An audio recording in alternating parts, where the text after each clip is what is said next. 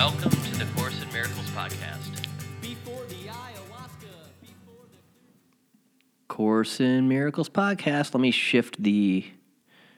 looks like we're good. I was thinking I had to adjust the microphone. Anyway, lesson 60, so we are coming to the end of our first review. Thank you for listening to the first 60 lessons. This is a solid chunk of the course has been completed now, so there's about 1/6 of the course. That is really something to congratulate yourself for, or to be proud of. Not to get into the stroking of the ego too much, but it's quite an accomplishment if you've made it this far, particularly if you are new to the course and you've gone through and you've completed the first 60 lessons now, or soon to be 60 lessons to the best of your ability. That suggests a lot about your spiritual willingness, your willingness to discover more about yourself, more about the universe, more about God, and your place in this. Sometimes, the Earth nowadays, planet Earth is a very trippy place. I watch this, I've been watching this Catholic guy, Father, I forget his name. You can go on my other podcast. I talk about him at length, the Magic Pisces podcast, and listen to my recent rambling talk, complete with profanity. But he's talking about how prevalent evil is in the world. And this is not a person I really agree with on a lot of things, other than the fact that we are living in very crazy times. And for me, the Course in Miracles is my sanity. The Course in Miracles and my 12-step work is my sanity. I know that I can turn to the Course and I can hear the voice of God coming through and instructing me in very specific ways that help me deal with the world that we find ourselves living in, that can be challenging to navigate, particularly with social media and everything else that is happening. And if you want to hear my more extended opinions there, or my full opinions, or my thought out ramblings, check out the Magic Pisces podcast. I think the episode I just recorded was just under an hour, so have at it. So again, Course in Miracles, it's exactly what it claims to be, in my opinion, in my experience.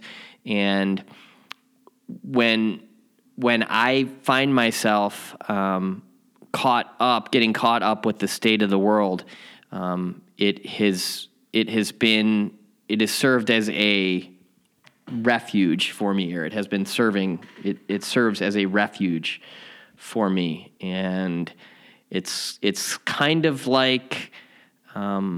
I think all of us, that all we ultimately need is God. All we ultimately need is to call God into our lives and to take the reins, to drive the bus for us or drive the car for us while we sit shotgun. Doesn't mean that there aren't going to be things that we need to do. Doesn't mean that we don't have families. Doesn't mean that we don't have partners. Doesn't mean that we don't have jobs. Doesn't mean that we can just sit around and do nothing. Surrender is often very active. It's not passive.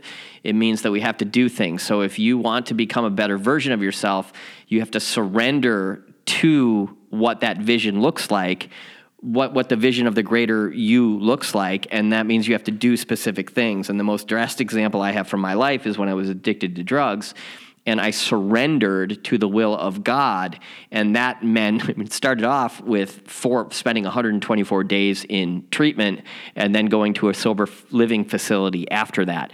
There's nothing active about or passive about that. That was a very active process. It was very one act of surrender after another, up to and including making amends to my loved ones, and doing everything that I could to fix the wreckage of the past, or heal the wreckage of the past. So surrender is not passive. Surrender is active very often. And if you've done everything that God wants you to do, or is asking of you, then you kind of turn it over and let Him work His magic in the unseen. I was watching recently, this is kind of a side note or a separate point, but I was watching this rabbi who I've been following on YouTube, and he was basically saying, he was explaining why you can't see God. And he's like, well, he says seeing is basically pornography.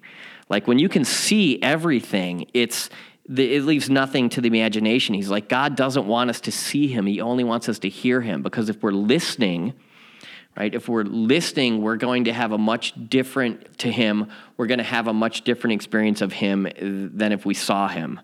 And he extrapolates on that quite a bit, but it was really interesting. I'm like, yeah, if you could see God, that would maybe take a lot of the fun out of it. And it's interesting that he related to seeing as pornography. I was like, pornographic. He's like, seeing is too simple. God wants you to listen to him, because when we're listening to God, we're not as distracted. Or we're not distracted in the way that we would be if we were could just see him. It's kind of like reading a book versus, like watching a movie, right? Like when you watch Lord of the Rings, it's kind of spoiling the beautiful picture that you can paint in your head. And that's why I try to, if I've read a book, I will try, like my favorite book of all time is this book called A Prayer for Owen Meany by John Irving, which is this wonderful story about this little kid who's basically like an instrument of God. It's such an amazing book, but they made a movie out of it called Simon Birch. And I tried my best when the previews for it were coming on. I had to, as soon as I realized that this was a movie adaptation of my favorite book, I had to close my eyes because I had the entire thing pictured in my head of what Owen Meany looked like and how he sounded and all of that. I didn't want that beautiful picture that I painted ruined. So take that for what it's worth. And I'm going to read through lessons 46 through 50, completing review 1, and then we will move on to the next section of the course. Thanks again. Lesson 60, these ideas are for today's review. Lesson 46, God is the love in which I forgive. God does not forgive because he has never condemned. The blameless cannot blame, and those who have accepted their innocence see nothing to forgive. Read that again. The blameless cannot blame, and those who have accepted their innocence cannot. The blameless cannot blame, and those who have accepted their innocence see nothing to forgive. Yet forgiveness is the means by which I will recognize my innocence. So read that again. My forgiveness is the means by which I will recognize my innocence. So when we are forgiving all of our supposed adversaries who we encounter in the world, we are forgiving ourselves. When we see their innocence, we are seeing our own. It is the reflection of God's love on earth. So forgiveness is the reflection of God's love on earth. It will bring me near enough to heaven that the love of God can reach down to me and raise me up high. So we forgive and we forgive, we forgive, we forgive, we forgive. And when we get so close to God, or we've done all the work we can do, God reaches down and snatches us up. Just kind of like in that, I think it's the Michelangelo painting of the Sistine Chapel. Like the guy goes so far and then God kind of reaches out and pulls him into heaven. I think that's what that means. Marianne talks about that in one of her talks. Lesson 47, God is the strength in which I trust. It is not my own strength through which I forgive. It is through the strength of God in me, which I am remembering as I forgive. As I begin to see, I recognize his reflection on earth. I forgive all things because I feel the stirring of his strength in me. And I begin to remember the love I chose to forget, but which has not forgotten me. So in other words, we forget God is out there. That's my spiritual experience when I had my spiritual awakening. It was kind of like I was remembering something. It was like I was remembering the home I came from. It was really trippy. Lesson 48, there is nothing to fear. How safe the world will look to me when I can see it. It will not look anything like what I imagine I see now.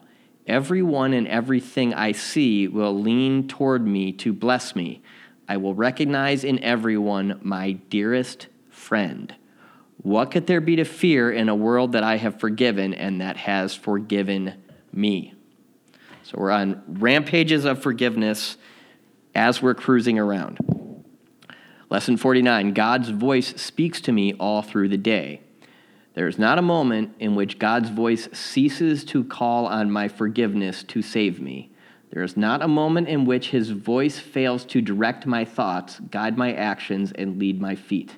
I am walking steadily on toward truth. There is nowhere else I can go because God's voice is the only voice and the only guide that has been given to his Son.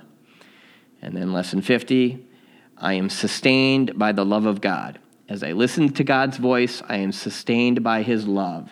As I open my eyes, his love lights up the world for me to see. As I forgive, his love reminds me that his Son is sinless. And as I look upon the world with the vision, he has given me, I remember that I am his son. So, review period number 1 is now complete. Thank you all. Love you all. Go out and do your forgiveness work. Do your part in the atonement, and I'll talk to you next.